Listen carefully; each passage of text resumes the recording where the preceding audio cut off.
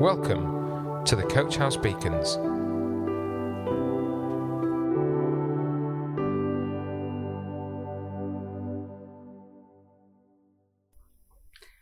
Hello everybody, I'm Becca and I'm going to bring you today's beacon called United We Stand. Have you ever stumped your toe? It really hurts.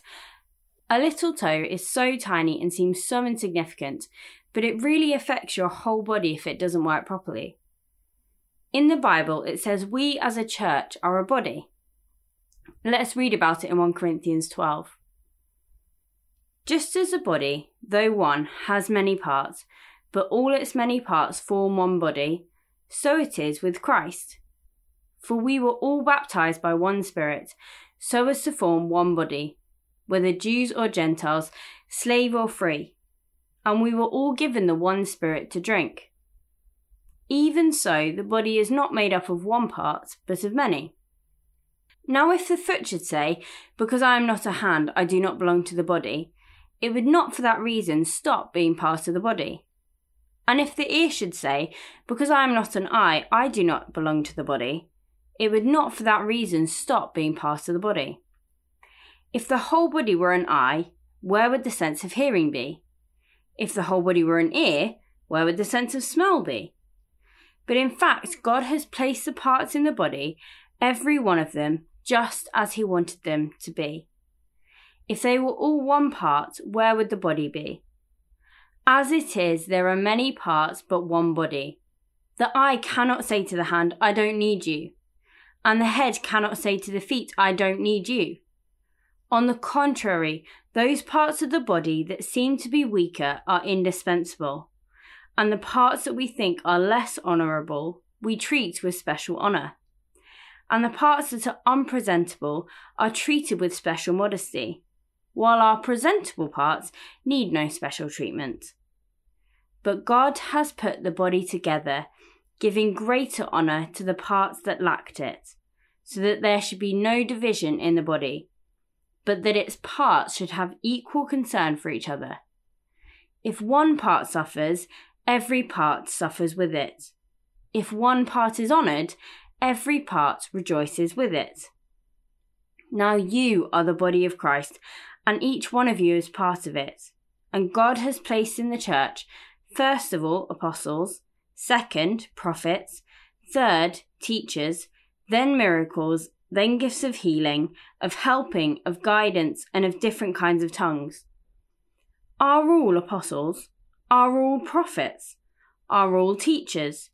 Do all work miracles? Do all have gifts of healing? Do all speak in tongues? Do all interpret? So, just like when your little toe suffers, and that causes the rest of your body to suffer, so when one of the church suffers, the rest of us suffer too. When one rejoices, the rest rejoice. If we do this right, it stops jealousy in its tracks. No part of the body feels offended, upset, or jealous when another part is honoured.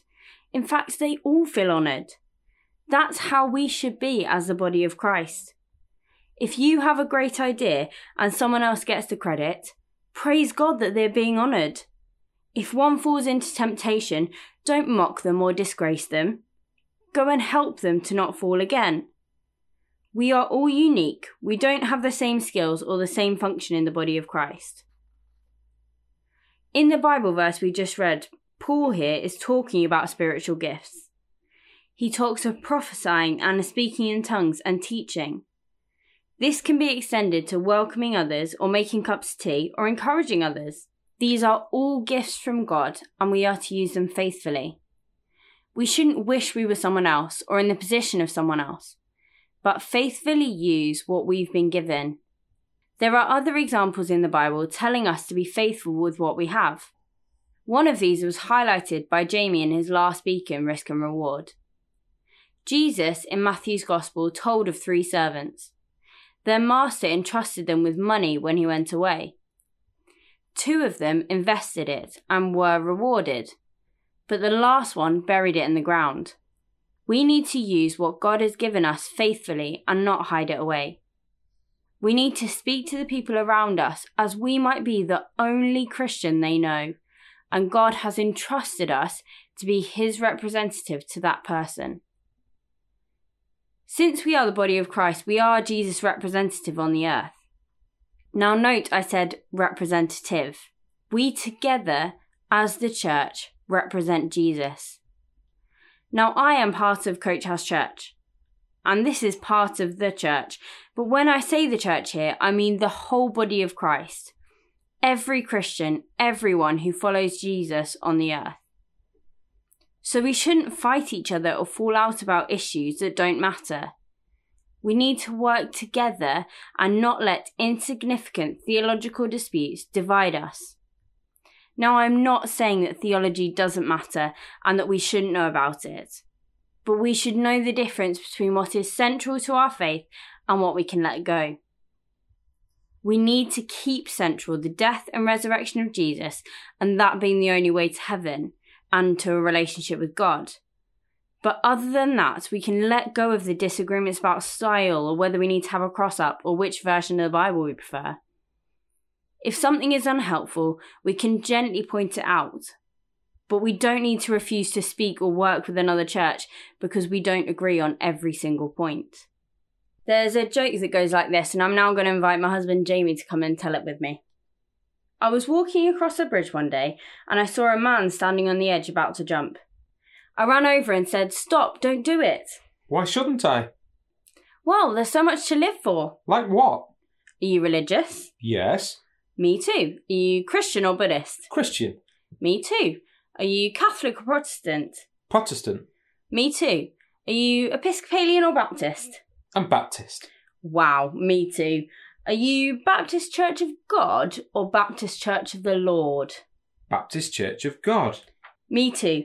Are you Original Baptist Church of God or are you Reformed Baptist Church of God?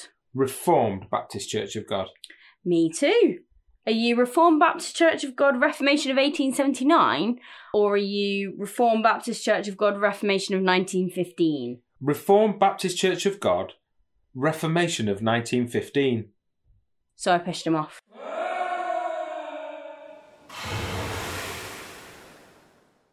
This joke is funny, but it makes a serious point.